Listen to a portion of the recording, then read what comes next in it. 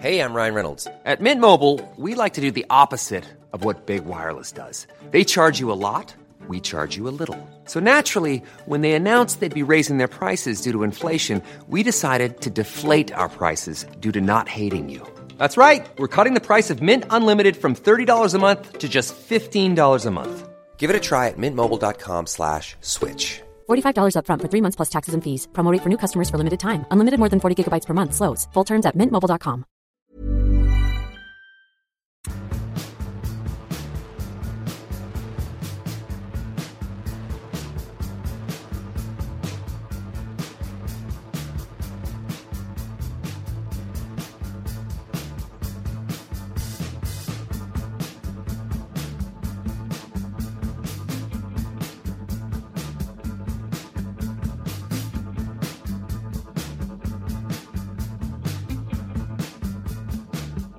Hello everyone and welcome back to Rule the Roost podcast. I'm your host, Jack Tetrunk Hussey.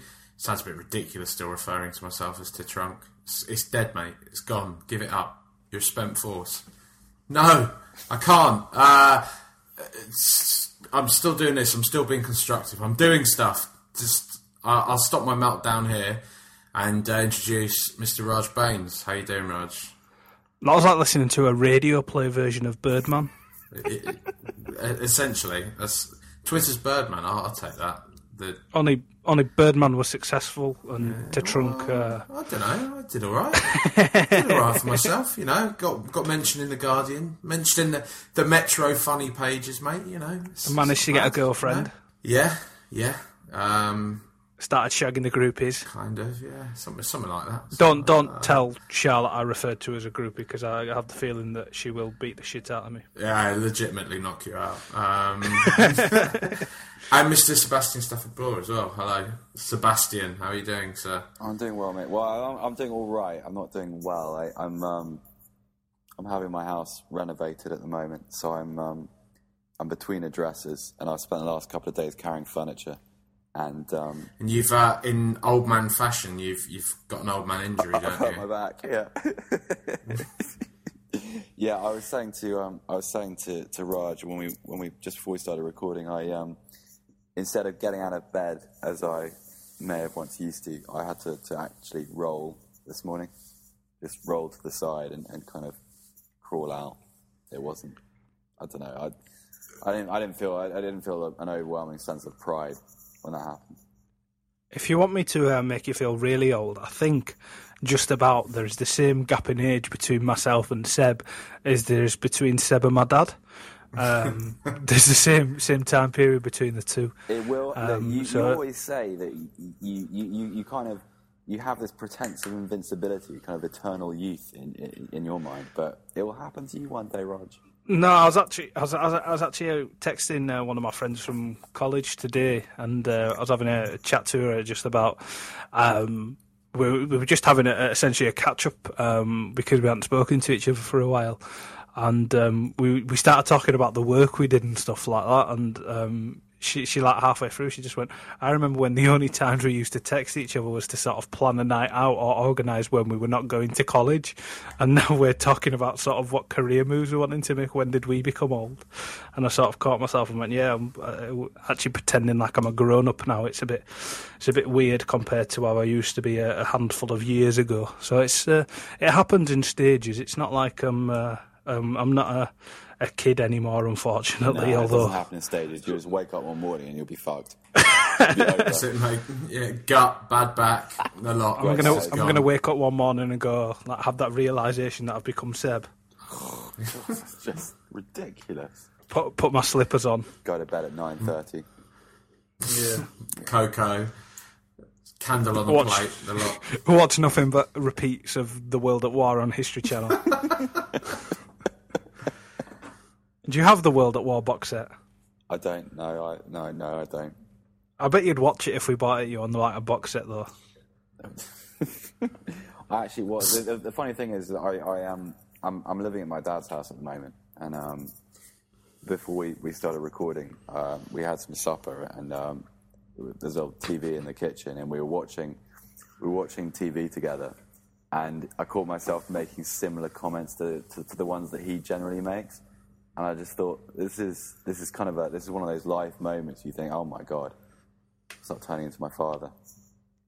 We're watching there's a program on the BBC about hoarding. It's called The Collectors or something.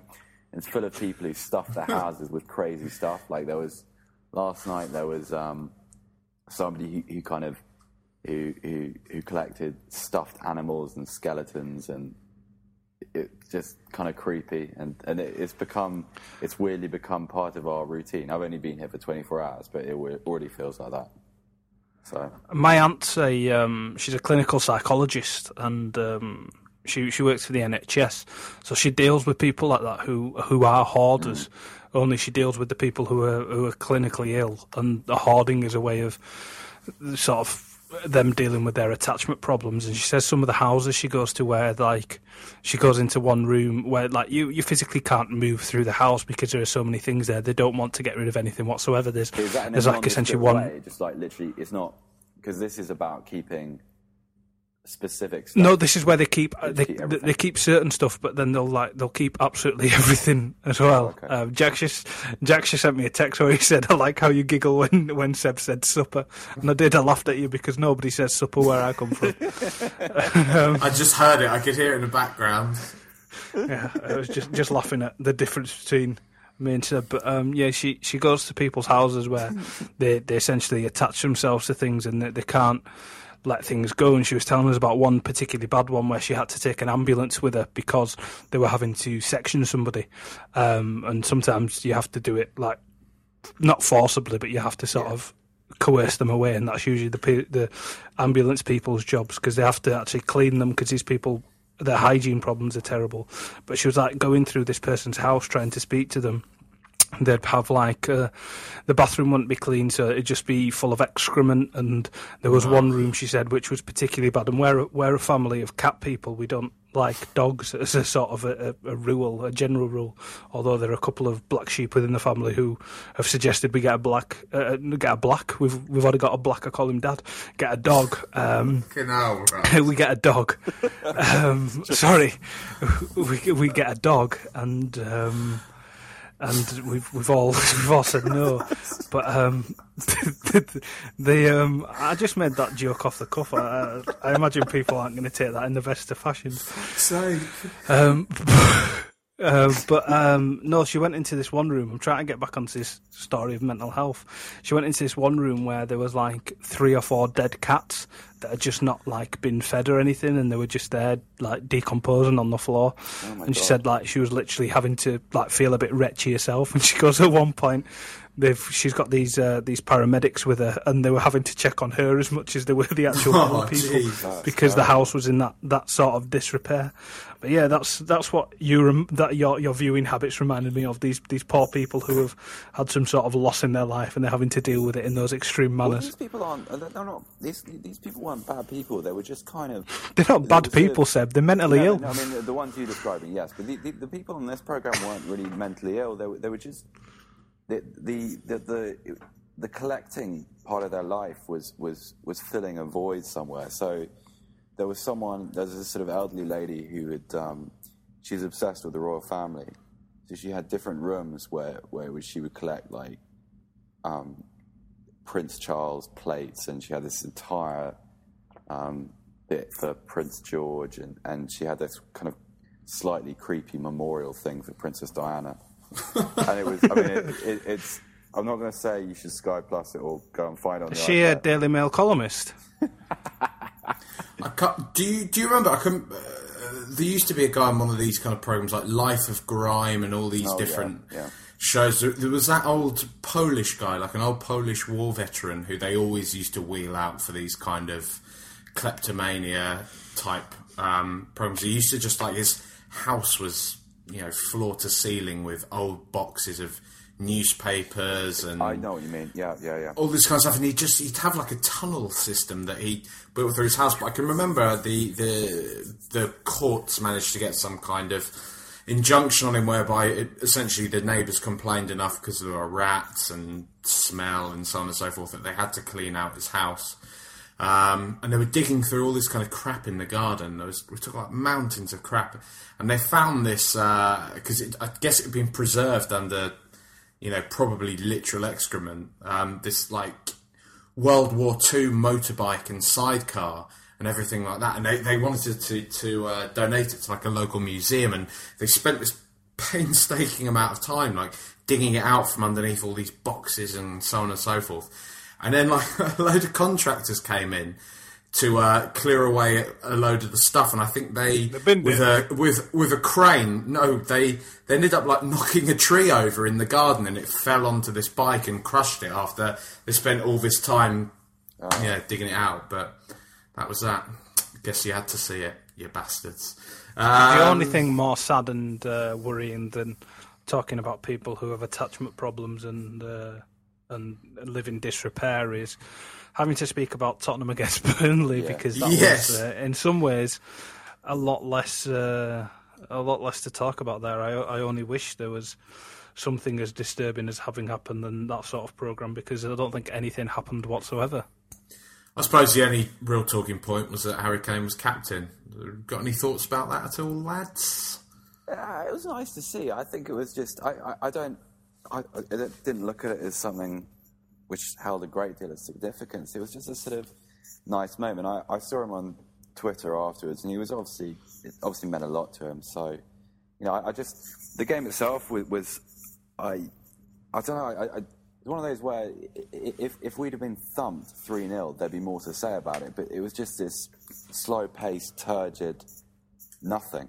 And I don't know. We just seemed to spend the entire game playing in second gear with no intent really to do anything. We didn't ever really look like we wanted to force the issue. It didn't ever actually look like we were bothered about coming away with anything other than a point, which was a little strange. You got anything to add at all, Raj? No, genuinely nothing happened whatsoever. It was pretty much woeful the entire match. The substitutions were questionable. The timing of bringing on Townsend, given that we spoke quite favourably about him last time, he wasn't brought on early enough. Lamela actually did quite well in that he actually tried running forwards when he came on. There was some sort of impetus in his play, was refreshing. Paulinho again was, his contribution to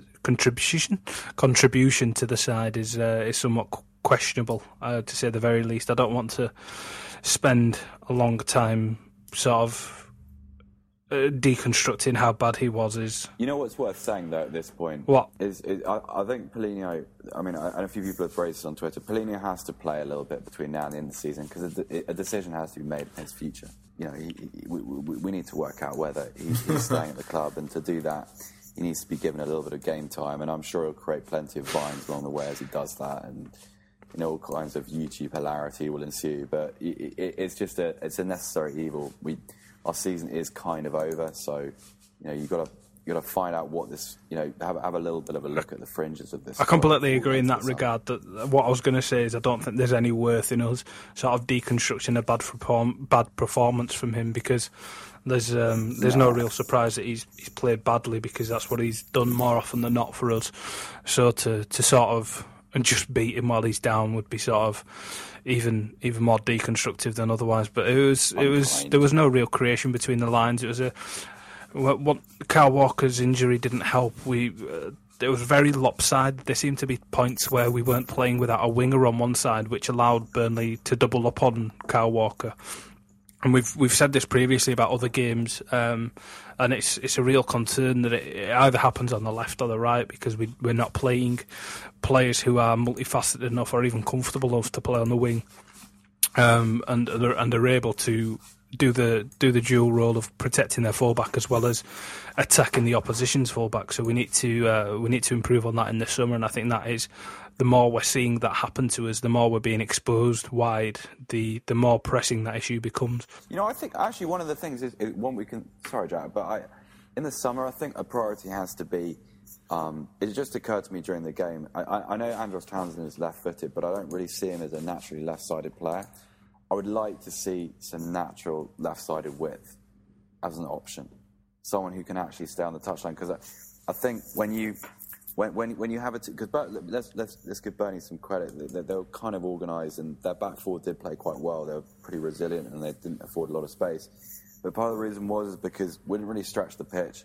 The wider your midfield gets, the more ground a back four obviously has to cover. And we don't really have players who can provide that as an option. And I'd like to see, not just pace for the sake of it, but people who can actually play on the extremities of the pitch. I think that would be really helpful.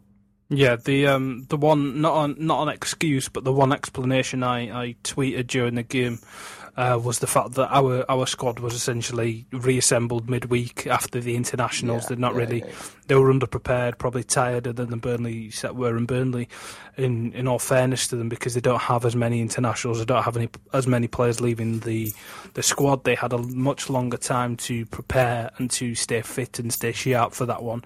So, given that if you put it down on paper like that, it looks much more like a potential banana skin to have come away having limited them as much as they perhaps limited us. It doesn't seem like a good result because the way in which we performed, I'm not going to say it is, but it may not be as bad as it may seem. Yeah, it's a team that wants to avoid relegation, right? And we've, for all intents and purpose, got nothing to play for. So it's, Yeah, it's a bad result, but it's not a terrible result, is what I'm trying to say. Anyway, well, let's move swiftly on to a fixture that a few months back probably wouldn't have meant a lot, but for a rather unpleasant reason, now probably means quite a lot, at least in the emotional stakes. Hello, welcome back to Rule the Roost, Mr. Sam Tighe. How are you doing? I'm very well, thank you, guys. How are you? Yeah, all very good, all very good. You speak to, after you poached him from me, Sam, you speak to Raj quite a bit nowadays, don't you, mate? I get arguably too much of Raj on a sort of daily and weekly basis.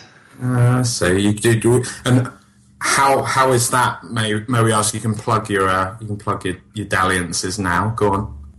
We speak most weeks. I'd like to say every week, but it's scheduled pending on the UMaxit podcast, which I'm sure your readers will have, or listeners, in fact, would have probably heard of, because Raj, I think, promotes it fairly heavily to make sure he keeps his job. From the Rule the Roost account. I like to kind of take a bit of credit for Raj's development in prepping him for the big time, which I guess leads us quite nicely. Let's just cut straight into it, to a certain chap that we share a certain affection for, Mr. Sam Tighe. Just before we really delve into the meat and bones of the Tim Sherwood issue, how do you feel about him? How do I feel about Tim Sherwood? I'm already laughing. I'm sick of him, man. Honestly, he just makes things up, doesn't he? When he makes things up on the spot, and it's just rubbish. Most of it is just rubbish. So, for the first about 3 weeks, we were all right with it, because if you've ever listened to a Paul Lambert press conference, parts of it are actually not. You're not actually able to understand parts of it. It's got a very thick Scottish accent and speaks in a very sort of monotonous tone, and the other parts are just pick ourselves up and go again. We'll go again. So to hear someone say anything other than those two stock phrases was actually really good. But then after about 3 weeks, it became very clear that actually he really does make things up. And some of the stuff he's come out with in the last week is quizzical, to say the very least. Any examples you care to share at the moment, mate? Well, just ahead of the game against QPR, he said that QPR have got men in their squad. And he has, quote, icing on the cake players, and he was worried that he needed a few more men in his squad to avoid relegation, which, face value, obviously that doesn't mean anything. That's just bollocks. But the other thing that I find very odd about that is that the QPR team have got an awful lot of relegations between them, the players, and his own squad have managed to successfully avoid relegation 3 seasons in a row. So not only does it mean fuck all, it's actually completely inaccurate as well. So I was just sat there reading that going, oh God, what have we got? I love it, the classic old hang his own players out to dry in front of the media and supporters line from Tim Sherwood. It's one we know quite well, isn't it, lads? It's a really weird thing to say, though, because I associate Villa, I mean, like, there's kind of There's quite a young average age within that squad, but I don't necessarily associate Villa with icing on the cake players, irrespective of the QPR context. I don't think Villa necessarily require another Ashley Westwood, Fabian Delph, Tom Cleverley, Carlos Sanchez type player. If anything, you could do with a little bit more flourish, wouldn't you say, Sam? Yeah, I mean, I think that's why when Grealish came in to start against QPR, everybody was very happy, and it's why everybody continues to bay for the starting of Carlos Hill. I mean, I think you're right, Seb. He's a good player, yeah. I think you're right. Basically, it's we need more icing on the cake. Yeah. What do you think of Grealish? I think I've only seen him make a couple of substitute appearances, but he looks like whether or not he's just a really nice contrast to what else is in that Villa side, or whether he's actually a good player. I'm not quite sure. What do you reckon? Well, yeah, we all adore him. Really? But I mean, you've got to put it all into context. I mean, we've had a terrible year and a terrible 3 years, really. So anybody with a smidgen of talent is going to get adored pretty quickly, and that's why, you know, with Carlos Hill, like, he's had that four appearances, and we think he's the best player ever. So with Grealish, yes, there is that element to it, but I'm pretty sure that he's going to be a very, very good player. Like, he started his first game against QPR, and he was magnificent, to be honest. He's the only one other than Delph who is not afraid to take the ball on the half turn and play one-touch passes to create opportunities. And he takes us from flat to somewhat potent, almost single-handedly. Don't want to hype him up too much. He's not like world-class or anything, but he's going to be a very good player. He looks like it, yeah. Sam, you're well aware of the way in which I personally feel about Tim Sherwood, given the things I've said and written publicly about him. So that's no secret. But when he first joined your club, as you said, you were quite hopeful that he may well keep you up, and that given that he was such a contrast to Lambert, he might have been good for the club, and you're clearly fed up with him now. But is the wider fan base feeling that way? Because I remember when I did write the thing about Sherwood and pretty much listed every fault I could find with him, which did go on for quite a while, as you can imagine, with a man as long piece. Yeah, with a man full of fault as he is. There were quite a few Aston Villa fans, some of them fearful of what he would do, and some of them who just thought, you know, that good football man line, and they thought he may well give that passion and aggression that they needed, some of his favourite buzzwords. But is the wider fan base as sick of him as you've become with him, or is it still pretty friendly? Yeah, I mean, I think my attitude is more or less mirrored across the fan base. I think we all felt the same to start with. Perhaps moulded by a piece that I did about how I think he'd keep us up, but long term, huge question marks. Perhaps somewhat moulded by your piece about, you know, his traits and who he really is.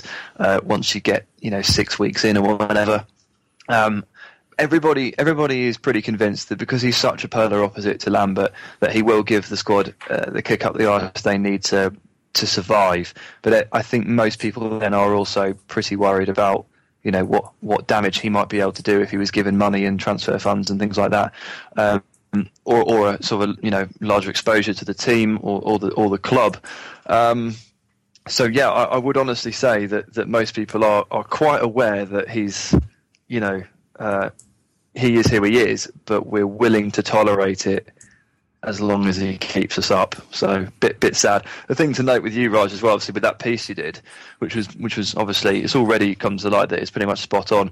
You're insulting a fan base's brand new manager, and you want to get behind your new manager. So when you read a piece like that, some of them will go, "Oh no," and some of them will go, "Well, no, give him a chance," and that's why you'll get the backward reaction. But of course, that's what football is, isn't it? That's exactly what we had last year. Exactly the same reaction. He came in with all the, with all that familiar bluster and all the rhetoric that journalists seem to love so much in press conferences. And for that first 6 weeks, there were a lot of people on social media saying, "Oh no, I quite like this guy. He's refreshing." And then gradually you get this kind of sort of horrible realization about just how empty a lot of what he says really is. by the beyond that 6-week period, it's this low drone in the background that carries on throughout the rest of the year. It's truly dispiriting. It was bankrupt Spurs who was collecting all the kind of media quotes that they were using to describe Tim Sherwood's management style. So there are all these kind of ones like ruffles feathers and puts the cat, not afraid to put the cat amongst the pigeons, all these kind of things that you're like, when you're having to sell a manager with, superlatives like that, you shake things up. Yeah, exactly that. He's an unbearable. I was just all looking these at phrases that don't mean anything, basically. Yeah. I've used one as well, haven't I? I said give him a kick up the arse. Add that to the list. It's the same sort of thing, isn't it? Yeah, it's stock phrases. Given that we've pretty much panned him from the first moment we've come on, there is somewhat of a positive effect of the naive way that he sets up his sides, because Aston Villa famously this season couldn't do anything in front of goal. It was like a team full of Roberto Soldados, if you wanted to make the easy joke. But you are actually scoring goals now. You do seem to be a bit more eager in attack. So is that something he's helped? Well, the football on the field has definitely improved, but you do look at how it was under Lambert and wonder if it could have got any worse. Looking across the league, maybe Steve Bruce could have made it worse, but there probably aren't many candidates to have made it any more dire. And this, when you lose 3-0, it sucks. But when you lose 3-0 and you never really shoot, and it's against someone that you can feasibly draw or beat, that's the worst bit. So the football is a much better watch, and if there'd been a camera on me, watching QPR, it would have been fairly entertaining. The defence can't defend, but the attack can absolutely attack, so that's good. And Benteke has like 7 goals in 5 games or something like that, and he barely had any goals before that, so it's great to see him unlocked. And I think Agbonlahor was like a candidate for Player of the Month for the Premier League, which doesn't sound right, but I mean it's a lot better than he was, so much more exciting. And you do feel as though we will create sort of 5 or 6 chances, probably have 15 shots on goal, which to somebody else listening to that might think, well, that that's normal stuff. But for us, we were averaging like 1 shot on target a game or something like that. So that's actually really important, and it's made the games more difficult to watch from a nerves perspective. At least if we're going to go down, we're going to go down in style. You've touched on Benteke there, Sam. How's he doing overall since coming back from injury? Because he was out for quite a while, wasn't he? It's a really difficult one to gauge. He's had a few injuries, hasn't he? I mean, he did his hip flexor in the season before and then came back and didn't look comfortable, and then he tore his Achilles, made a slightly delayed return into the season, probably 5 or 6 games in, can't remember exactly when it was, and it took him 10 games to get back into the rhythm. It really has only been since Sherwood was installed that he's been very good. But I have to say, we've only just started playing through him again. And if you hit the ball towards him 60 times a game, something will happen. He'll probably get a goal, or at least he will knock it down, because he is a very good technical target man. So he's been much more integral to our attacking play. In the same way that it used to be a couple of years ago, even under Lambert still, that we just seemed to move away from him almost. And I don't know, we weren't even really attacking in any sort of direct avenue, or we weren't prioritising one area or another. We were just passing it along the back line and not doing anything. So the first thing Sherwood did really was to get them to just lump it into Benteke and see if he can do the rest. So he's a focal point now, and obviously he is probably our best player when he's on form. So why not? It seems obvious, doesn't it? It's Sam. One of the things that I watched a few of the Sherwood games, and something which seems different now as to what it was under Lambert. That Benteke is playing better, and he's obviously, as you say, he's found a little bit of sharpness since he came back from injury. But he seemed to get a lot more numbers forward with him, because under Lambert there never seemed to be more than one gear. It was a kind of, everything was so cautious and everything was so built around counter-attacking football that it always looked from the outside as if you were playing into your own weakness. Because that defence is, there are some good defenders at the club. I think Okoye is a good player, and Ron Vlaar is a good player, but there's a lot of vulnerability there, clearly. But now, I mean, one thing I will say for Sherwood is that there seems to be a little bit, it's a stock phrase, but there is a little bit more ambition. So the ball is going to Benteke, but Benteke has things happening around him a little bit more now. Is that wrong? I mean, it's an uneducated opinion, but that's something I picked up. Yeah, it's about right, and it kind of stems from I think with Lambert over the years, we really wore him down, and the position of manager at Villa is it does wear people down. You look at the state of Alex McLeish when he left, and then how he looks 5 months later. And if you've seen a picture of Lambert recently, he looks a lot better since leaving this job. It does wear people down. And I think with Lambert, we're very well versed in what happens when a sort of a supposed, storied or traditional or bigger club goes into the Championship. There's no guarantee it comes back up, and often it can really go down in flames. And the Championship is full of clubs that we've seen in the Premier League recently and have never managed to get back up. It can be a death sentence. So with Lambert, I think he was always afraid of putting the final nail in the Villa coffin, because with the finances we have and the wages that we support for players that don't deserve them, if we were to go down, we'd be in serious, serious trouble. So with him, I felt like he was always afraid to be the one that took us down. So we shut up shop and played exceptionally cautious football, and that fear translated into the players.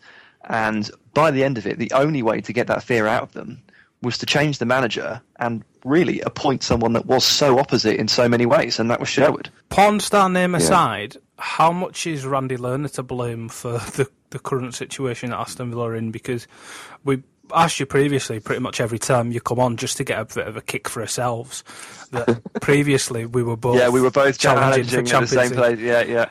And now you're on the verge of going into the Championship, and we're still trying to get into the Champions League, so the clubs have gone in two very different directions. And we often talk about the fact that his wallet has remained closed, and that he's the budget that the club is running on is next to nothing now, and he's trying to pimp you out to potential buyers, and very unsuccessfully. And I just wondered what the ownership status is, and has that changed at all, or is he still the main reason as to why you've dropped off so dramatically? Well, yeah, I mean, look, Lerner put a lot of money in when we were challenging with you guys, to try and get fourth spot and finishing. We were 6th and 7th or whatever it was. He put a lot of money in. He spent a lot of money, and he had his fingers burnt. And he was also kind of betrayed a little bit by Martin O'Neill, who left us 5 days before the start of the season after demanding more money for more players, and Lerner saying, "Well, I already pay Habib Bey, Steve Sidwell, Carlos Cuellar and whoever else to sit on the bench. Why don't you use those players? Why are you asking me for more money?" And so O'Neill got in a hump and left. And ever since, we've been carrying expensive mistakes on the wage budget.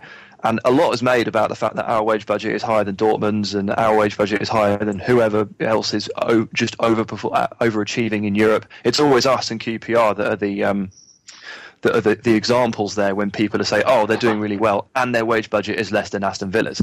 That's true, it is, because we're still carrying 70 grand a week Darren Bent, we're still carrying 55 grand a week Shay Given, and Lerner's a rich man, but he's not that rich. Jesus. And you have to try, and you have to get out from underneath these contracts one way or the other before you can reinvest that money into players that can play football. So all Villa have been trying to do for the last 3 years is not get relegated and just do the bare minimum until all these fuckers get off our bill, like Darren Bent and Shay Given, so that we can finally start using that money for players that can actually help us. And until we're out from all of those, we are going to be in trouble. Now, Bent finally finishes his contract this summer. Given's still got a year after that. Nzogby has still got a year after that. Hutton's been signed to a new, longer but lower wage deal. So we are coming to the end of it. But this whole 4-year period where we've been sort of flirting with relegation is really just our rebuilding process. But we've been trying to do it from 17th place rather than from the Championship, if you get what I mean.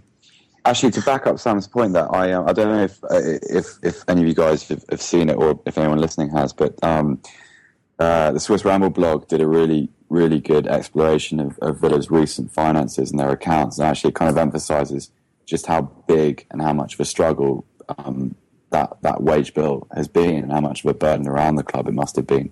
and you can kind of it's a pretty good graphical analysis of what Lerner has essentially tried to do over these past few years. So that's worth a look if you haven't already seen it. Yeah, that's pretty much, yeah, exactly. I've read that as well, and it does kind of put it all out into a very readable sort of realm for you. And yeah, basically we've been making like £60 million losses, and most of it is because of the wages. And of course there are other things as well, like, you know, you invest less money, you get worse, less fans come. O'Neill's final season, I think we averaged a 39,000 crowd over the season in a 42,000 seater stadium, which is a good crowd. We're down to, you know, some nights now we go down to 22. You know, when you look at the Riverside Stadium and think, blah, where is everyone? That's kind of how it is now with us. Not a nice place to be. If we're going to look ahead to the game itself, Sam, given what you've seen thus far with Sherwood, how can you see yourselves setting up and approaching this match? Because you'd think as much as he'd want to approach the game as if there were no emotional attachment to the tie, as we've spoken about with Sherwood's ego, I'm sure he'll be desperate to get one over Spurs. And I guess from what we saw during his time in charge at Spurs, he often gave big games a go, as it were. So do you think you will be coming to White Hart Lane looking for the 3 points? Yeah, definitely. He won't be able to put it to the back of his mind just as much as you guys can't put it to the back of yours. I think it will be a very mutual lust for a win.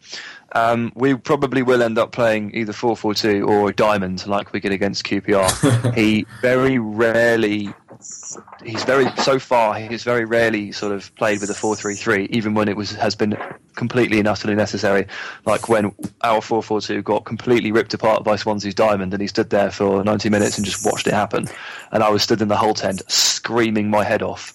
So yeah, I think we'll attack. I'll be happier with the Diamond than I would be with the 4-4-2.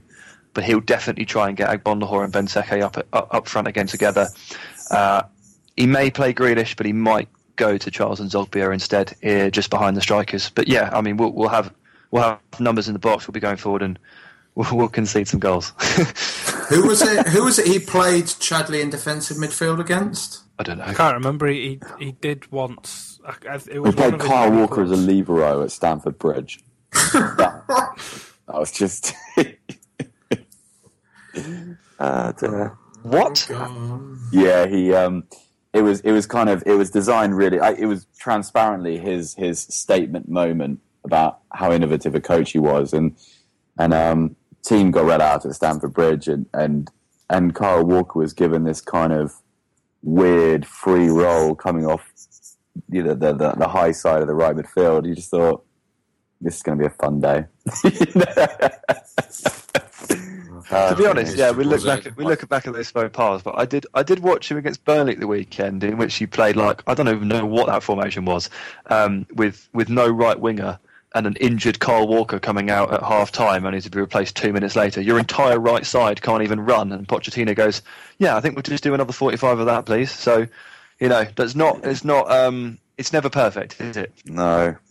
Well, you know what? I think we've entered a stage of the season where I think we've kind of, it's not a nothing to play for scenario, but I think there are quite a few questions in our squad which need answering before the summer, because a couple of players have to go, and a few decisions have to be made on assets who are potentially still worth something on the market. So I think players like Paulinho and Kirikas are being crowbarred into the side for the sake of, you know, making a decision ahead of June and July, and I think our structure is going to suffer as a result of that for the next sort of 6 or 7 games. Well, mate, this is why we need someone like Sherwood back, because he's the big man to make these big decisions, mate. You know, he'll shake the foundations. You know, that's what he's like. Yeah. I watched Paulinho against Burnley, and he is an absolute joke. He's a joke, isn't he? It's ridiculous. I thought at one stage that he must have been doing it on purpose, losing the ball.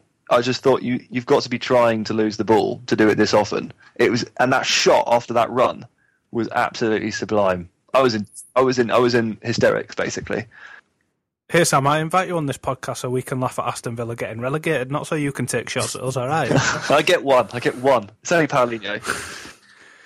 It's kicking a man while he's down. I feel sorry for Paulinho every time. I know that I'll get hammered for saying that, but I watched him play for Brazil before he signed, and I thought, okay, it's different. International football is a context for nothing, and it's not equatable to Premier League life. And he may well never suit English football. He may never, be anything to Tottenham, but I think he still has a career at a pretty high level. Paulinho, he's I don't know. I think he's just broken, rather than he hasn't just become. We didn't buy £20 million worth of rubbish. We bought £20 million and turned him into something which is rubbish and which has no productivity whatsoever. But he, I don't know. I still think he. I'm just going to stop talking. It's just getting worse. Actually, he'll destroy the Serie A. He will.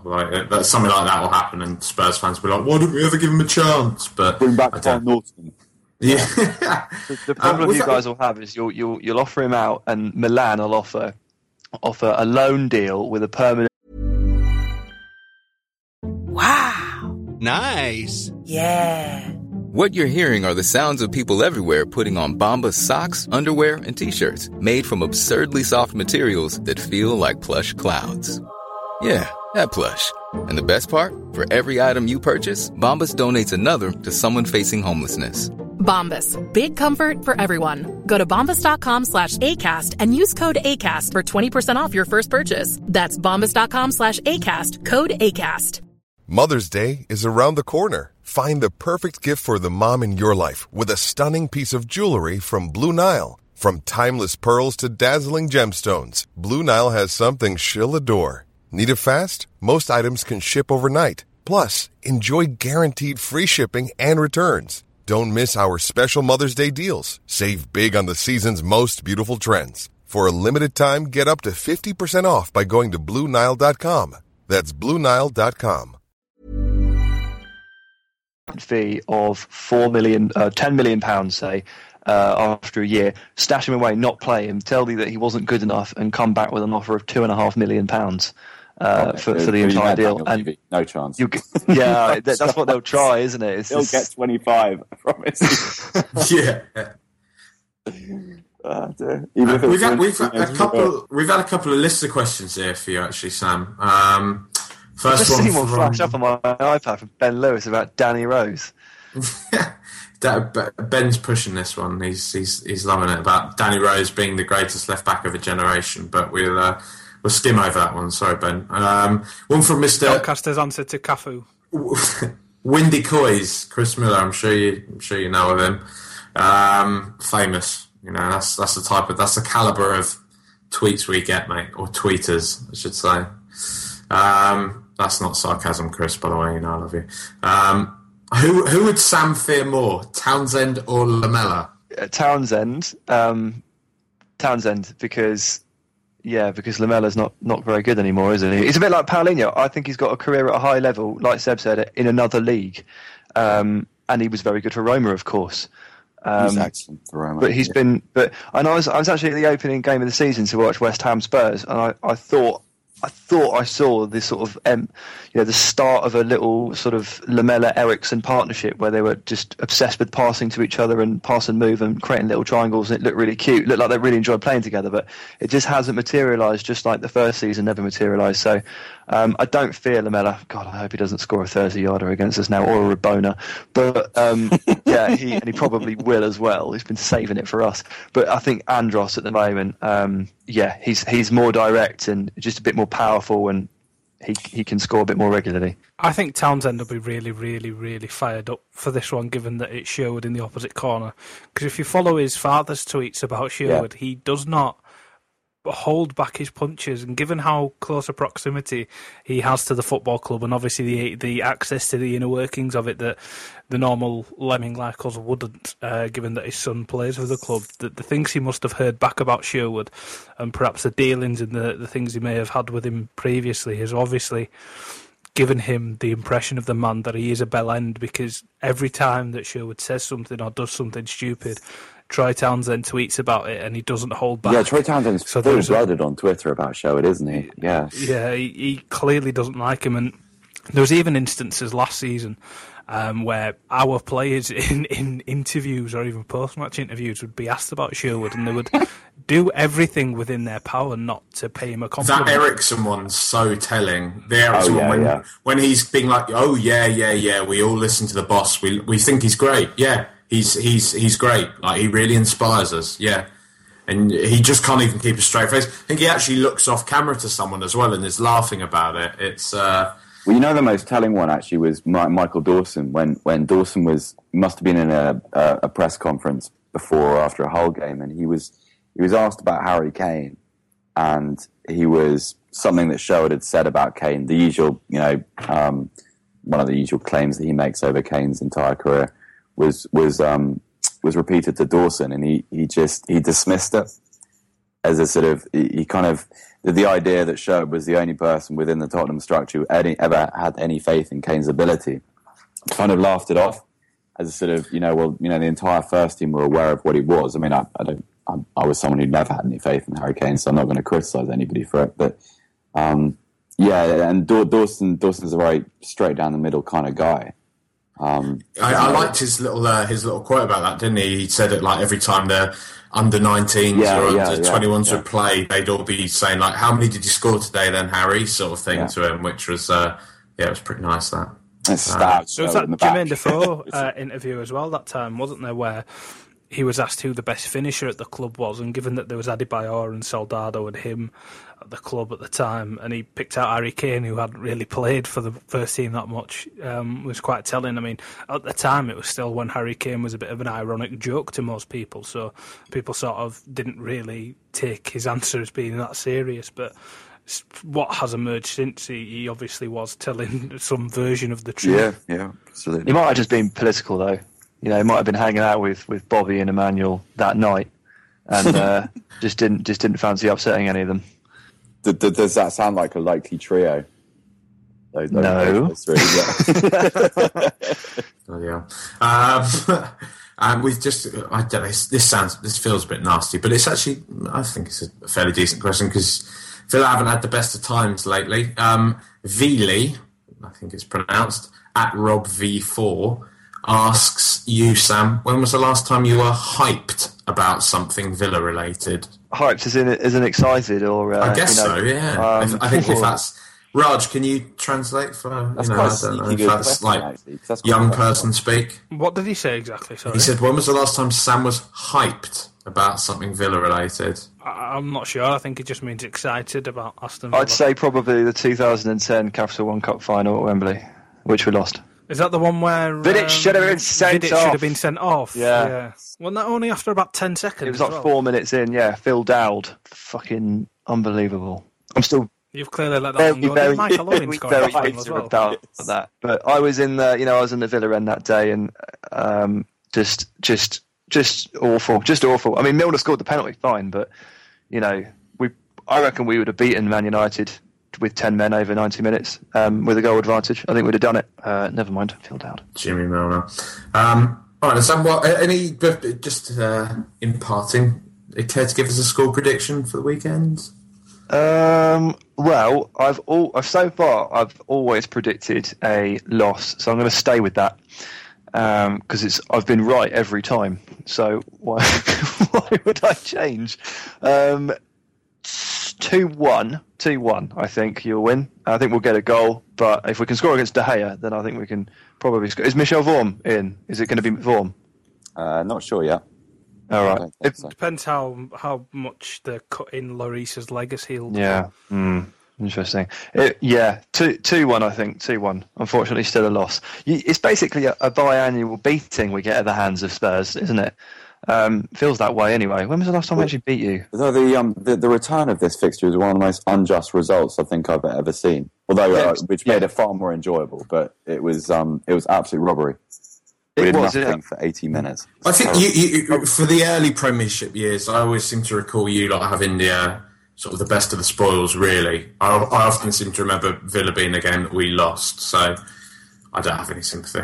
Maybe it's just evening out. I think, I remember that game, it was bad. And what was worse is that I saw, was it your website did a Yeah, I saw you tweet about this. Yeah, was it the Harry Kane goal of the month, or the goal, or his best goal of the season? A or something little like highlight reel of his goals this season. Yeah, and they started with that deflected free kick. Yeah, Sky Sports ran a highlight. They only showed Sky Sports only showed, or ITV or whoever it was. They only showed, I think, 3 goals, and he scored. Is it 19? So there have definitely been better goals than that free kick that went in off Nathan Baker's head and completely changed direction. That was absolutely ridiculous. But never mind.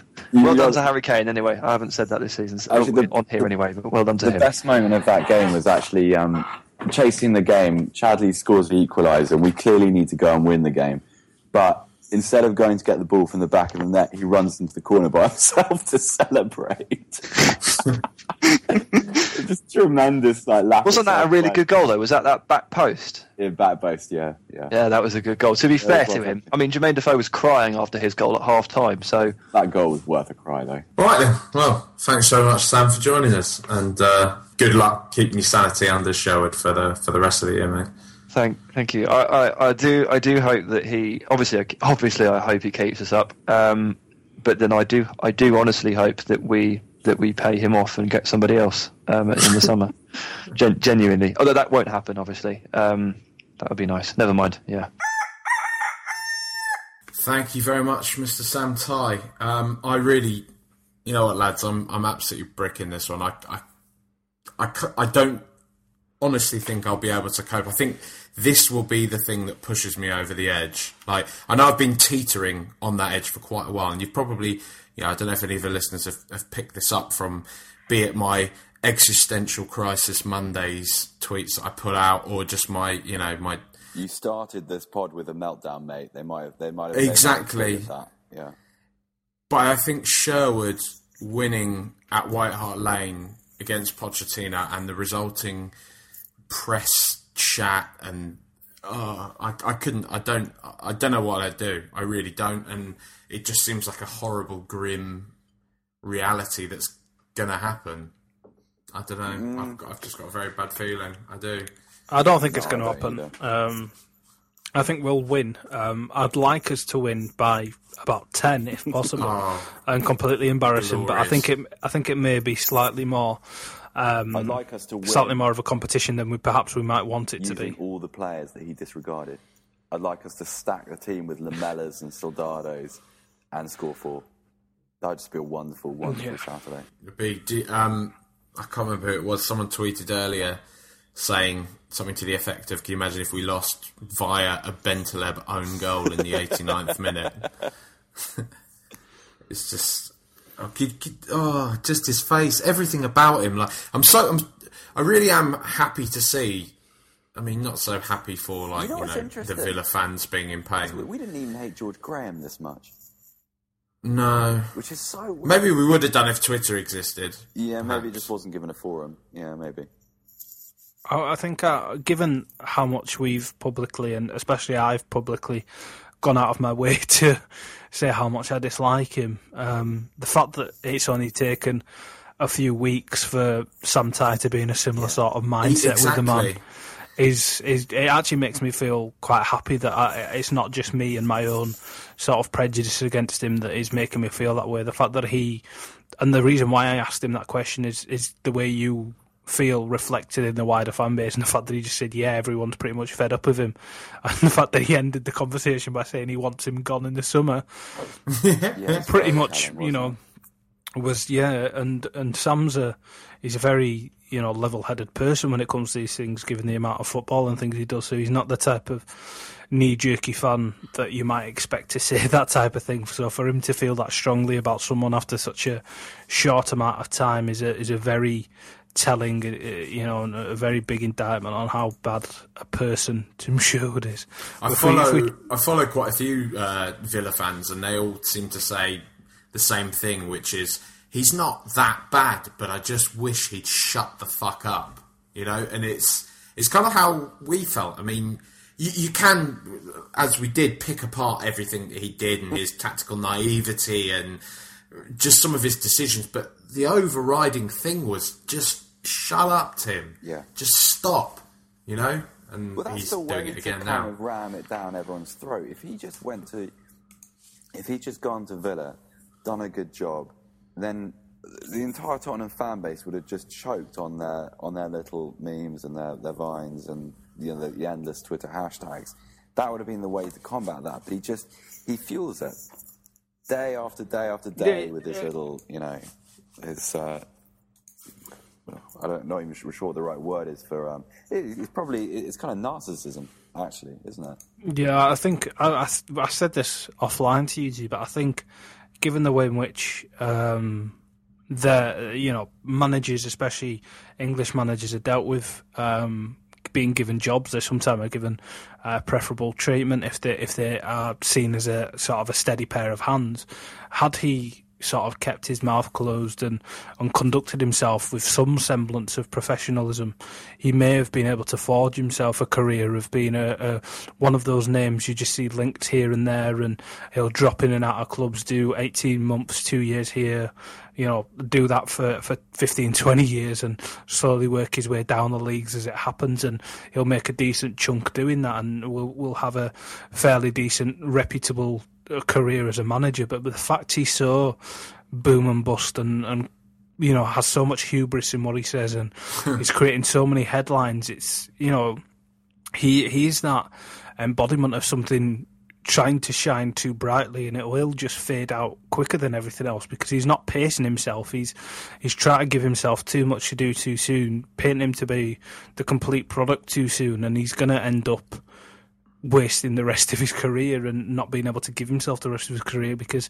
if he gets relegated with Aston Villa after talking himself up like Christ has returned, there isn't a football club that will want to touch him in the Premier League. He'll have to go into lower league management, and given the ego on the man and given the way in which he's conducted himself previously, especially between leaving Tottenham and joining Aston Villa, the amount of jobs he deemed himself too worthy to go to will he would never take. Yeah, we'll count out for him. So we compared him to Les Reed, and that's not anything against Les Reed, but the example we gave was that perhaps he's one of those people that may be a good person to have within the infrastructure of a club, because he is admittedly not totally terrible. He had a fantastic reputation when he was inside the mainframe of Tottenham rather than the head coach. So if he could do what Les Reed has done, and he was horrific at Charlton, Les Reed as head coach, and he never was given another opportunity to do that again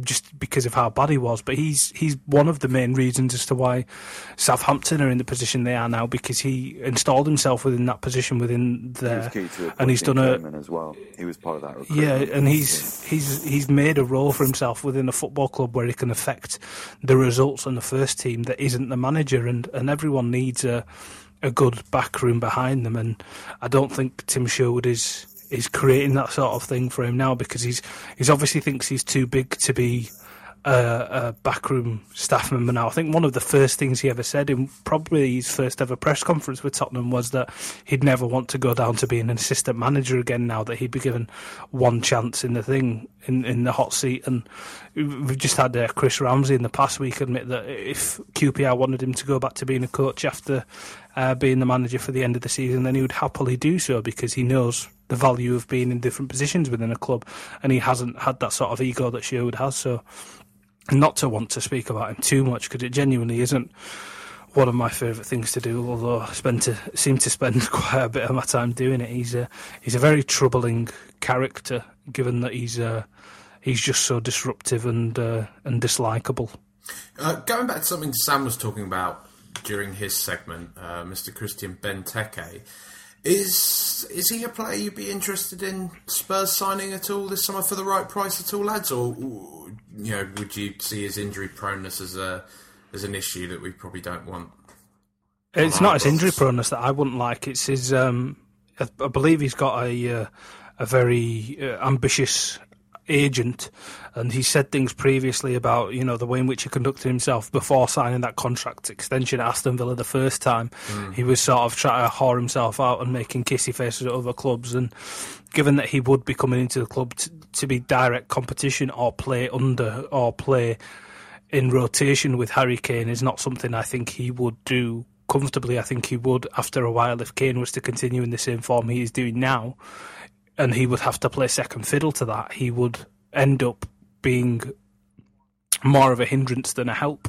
And I don't think he is the sort of player we need. I think we need somebody who is a little more happy to play a slightly lesser role to begin with and sort of grow themselves into the club, rather than somebody who will come with the expectations of being given a first-team berth from the get-go, and his job then will be not to lose that rather than to earn it. So personally, although there are benefits to his game and he's a good striker, he's not somebody I think would fit in the squad with the players we've got currently. I think it would be a mistake, and I think it would probably be an accident waiting to happen in terms of the mood around the place, to be honest. I think it's too much money as well. I don't think, he's got so much time left on his contract that, barring something ridiculous happening, like us making a fortune out of selling Paulinho or something, we couldn't go as high as Villa would need to sell him, because they would get. I mean, someone would be willing to pay upwards of 25 million for him. So I just, and we're not, by all accounts, I mean, we're not willing to go be outside of that sort of 10, 15 million pound range anymore. So exactly, we spoke about that last week, didn't we? The fact that Levy has specifically come out, which I'm happy with. And I'm fine with that. yeah, because Ryder's point is right. I think you want players who aspire to get to a level rather than assuming that they belong at a level, and I think that's the culture that has to be germinated within the squad. I think that's absolutely right. I mean, Defoe scored a nice goal this week, and I just think it's an absolute shame that we didn't bring him back on a free in January, to be honest with you. He looks so weird in a red and white shirt as well. I'm completely joking, by the way. Just it was a nice goal, though. It was a nice goal. Lovely goal. I think he scored about 3, hasn't he, in half a year for them? Something like that. Something ridiculous. But, there are legitimate calls for, the usual kind of cat cries of disgrace that we didn't sign him after he scored that, which is predictable, isn't it, really, of our fan base nowadays? Same people that now want Pochettino out as well after Burnley. Oh, sack him, bulldoze the stadium. I couldn't believe that was actually... The one I highlighted to you that was actually saying... It actually said hashtag bring Harry back. You just think, come on. What planet do you live on? Although I think you kind of agreed with the bloke, didn't you, Seth? Oh, yeah, mate. Love that kind of mentality. That's actually quite a popular one. I've read people who are doing that in an unironic way. Still, after all these years, and after they've seen what he's done next, they still won't let it go. Another thing, actually, that I would like to jump in on, talking about our knee-jerk, bizarre fan base, is I've seen that the Tottenham Hotspur Supporters Trust have been copping a bit of stick lately. And Martin and Kat, Martin Cloak and Kat, I can't remember her surname, who do head up the Trust, really don't deserve it. I think, poor results happen. And just these kind of insinuations that you often see from certain circles of the fan base, saying that they're useless and they don't... Just that, they don't care about the supporters, that they don't bother doing anything, they don't make an effort to make a difference, blah, blah, blah, blah. It's just absolute crap. Bollocks. That is absolute nonsense.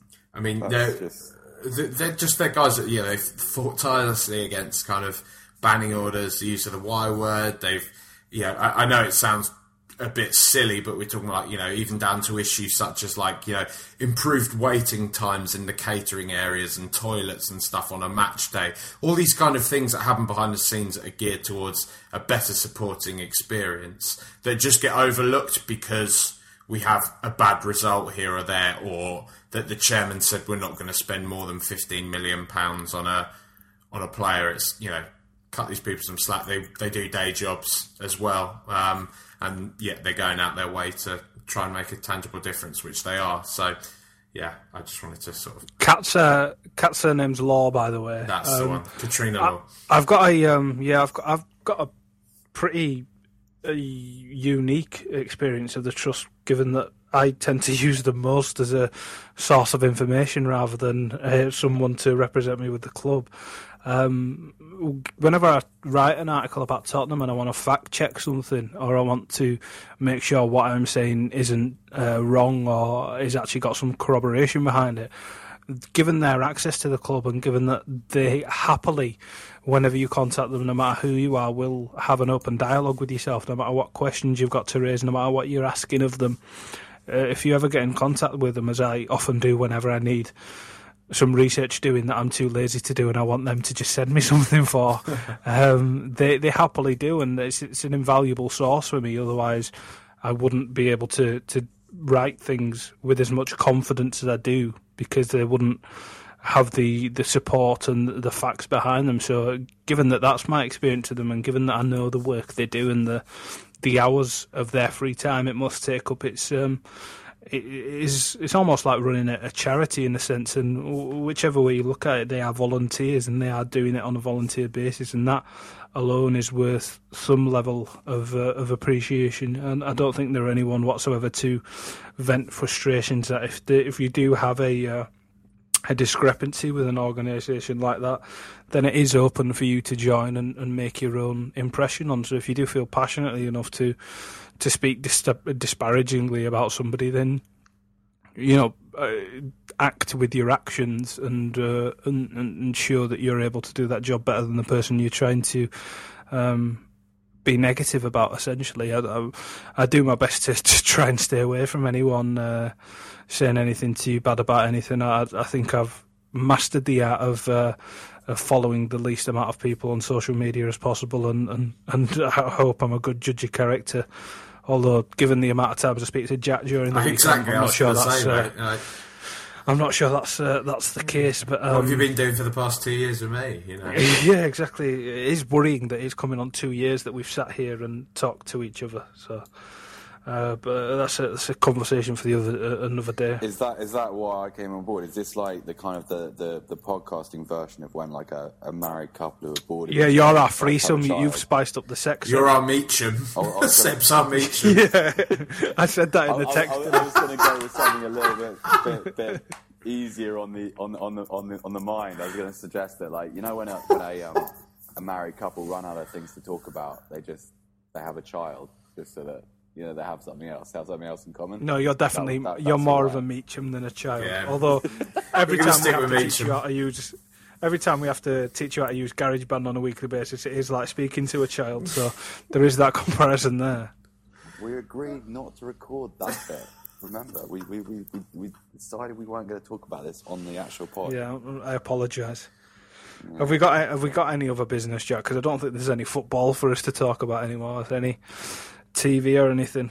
I don't think there is, aside for I've started getting into Better Call Saul a lot more. I'm going to start watching it now, because I was waiting for it to finish before I started watching it, because I absolutely adored Breaking Bad, and it was fantastic. So I was the overriding thing about go for it, sorry.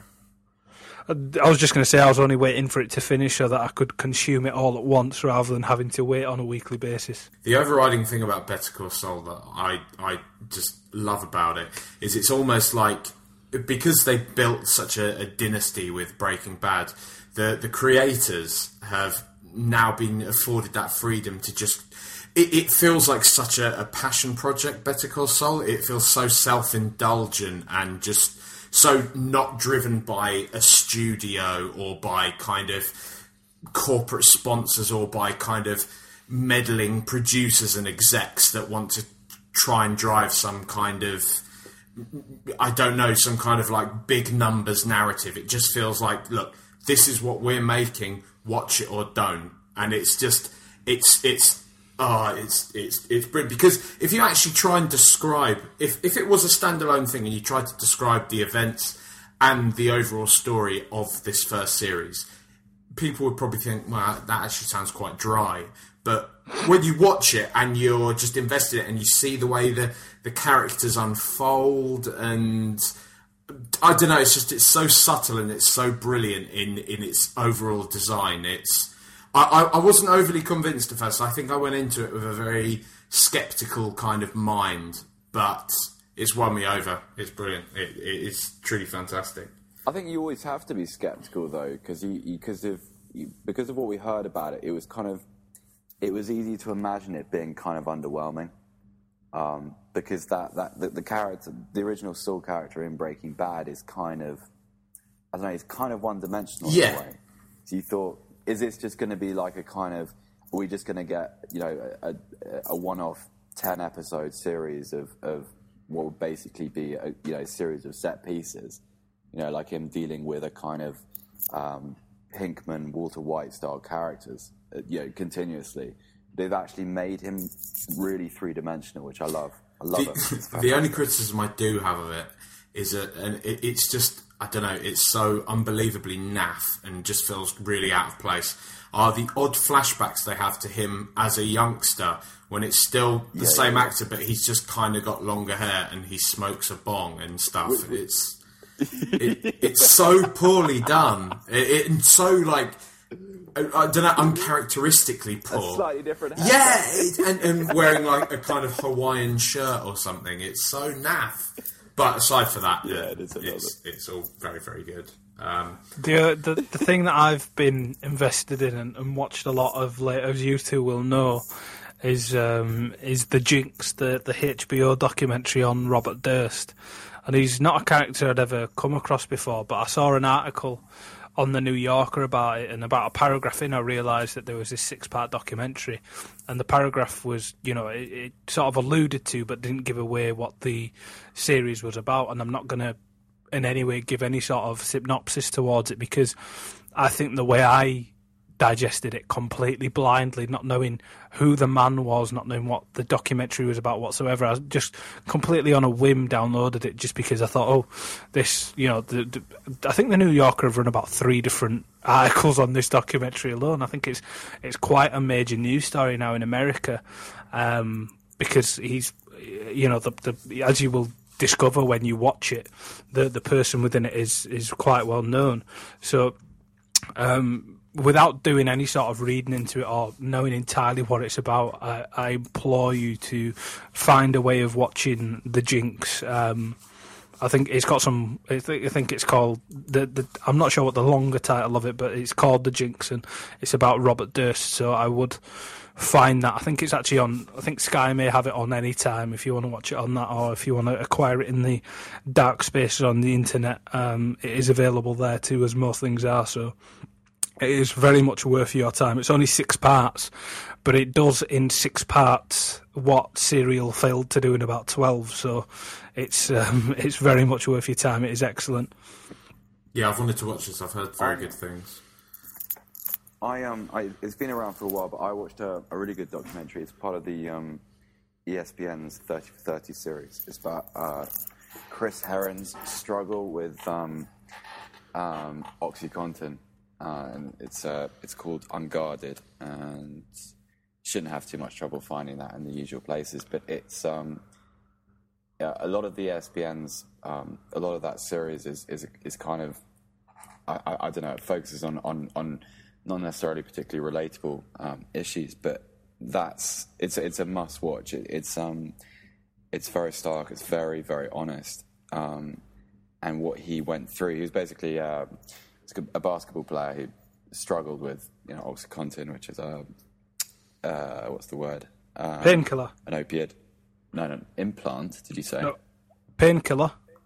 Yeah, kind of. It's got a lot of supposedly got a lot of similarities to heroin, and he had drug issues all the way through his college career, and he got to the NBA, and he was playing for the Boston Celtics whilst, you know, having this weird double life as a kind of an oxy freak, and his life gets startlingly low, and it's just a very it's a very difficult story to hear, but it's also very heartwarming, and he's a very engaging person. It's called Unguarded, so you get the chance, if you've got a spare hour and a half and you're looking for a way to kill it, which isn't just in a sort of, you know, live face down on the floor sort of way.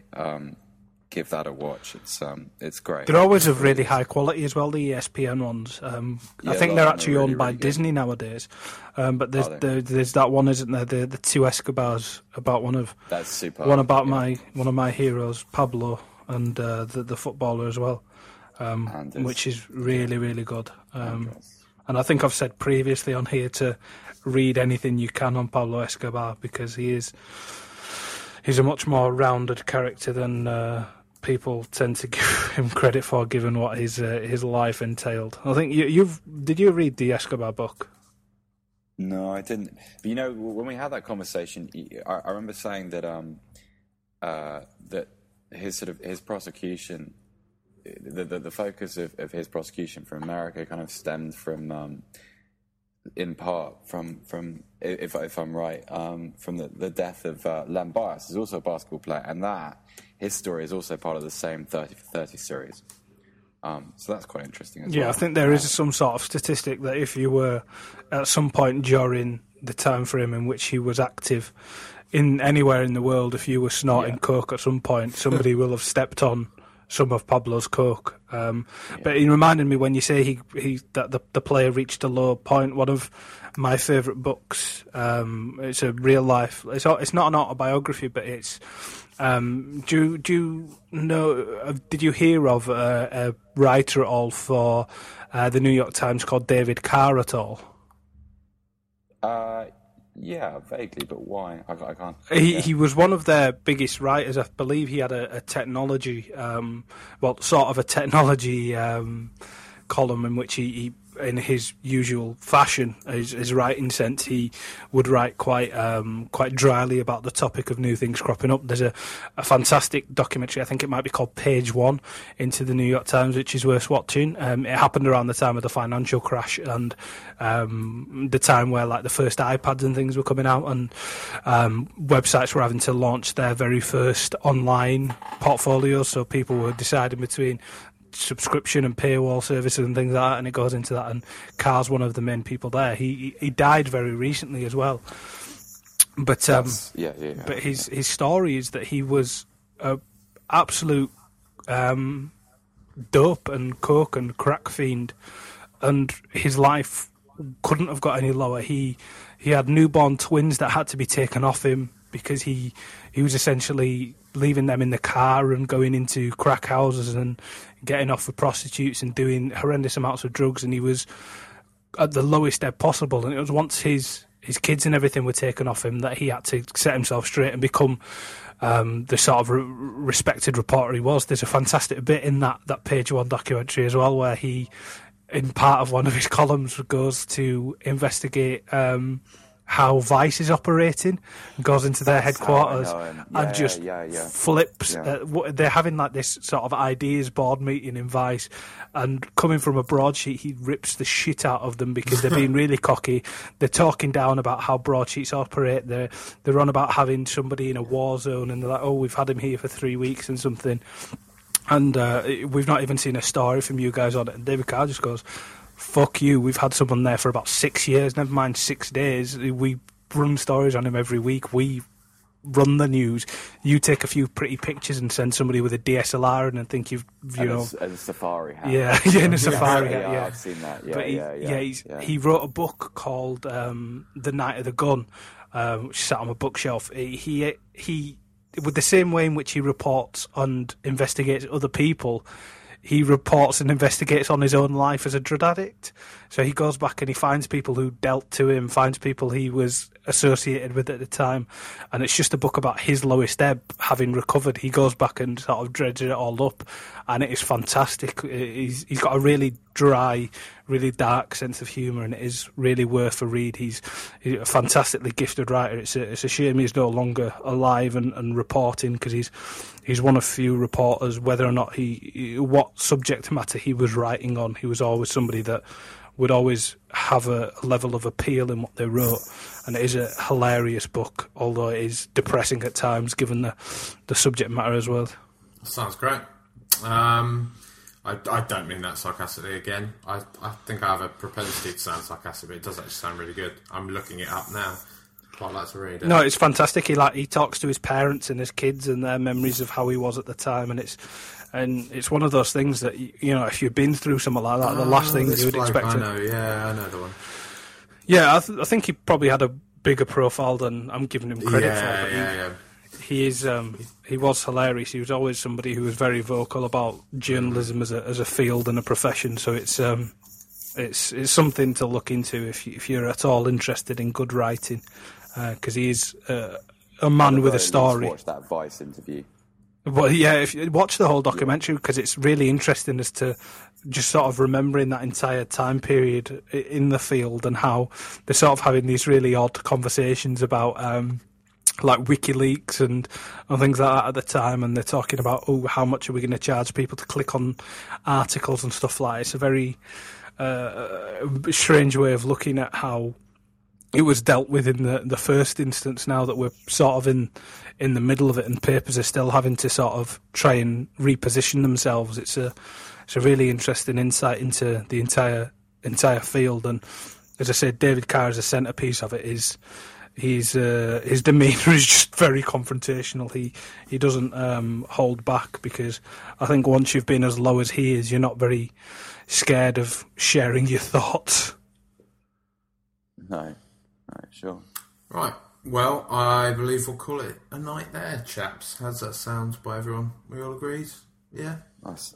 Yeah, let's do it. Past my bedtime, absolutely. Let's do it then, yeah. let's do it. So if you do want to listen to any previous episodes of Rule the Roost podcast, you can do so on iTunes or on the Spurs Statman website, which is spurstatman.com.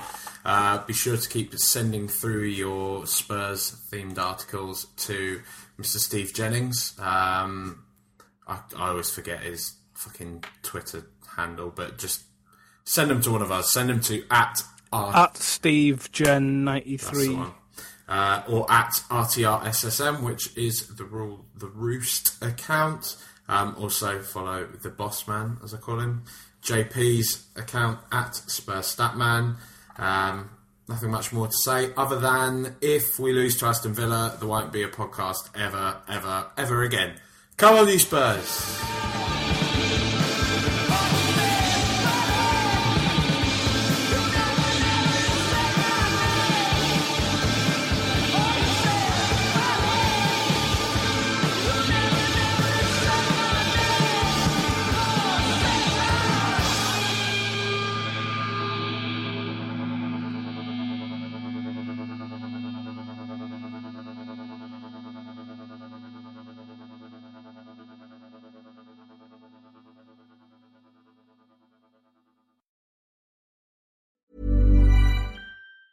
Normally, being a little extra can be a bit much, but when it comes to healthcare, it pays to be extra. And United Healthcare makes it easy with Health Protector Guard fixed indemnity insurance plans. Underwritten by Golden Rule Insurance Company, they supplement your primary plan, helping you manage out-of-pocket costs without the usual requirements and restrictions like deductibles and enrollment periods. So when it comes to covering your medical bills, you can feel good about being a little extra. Visit UH1.com to find the Health Protector Guard plan for you.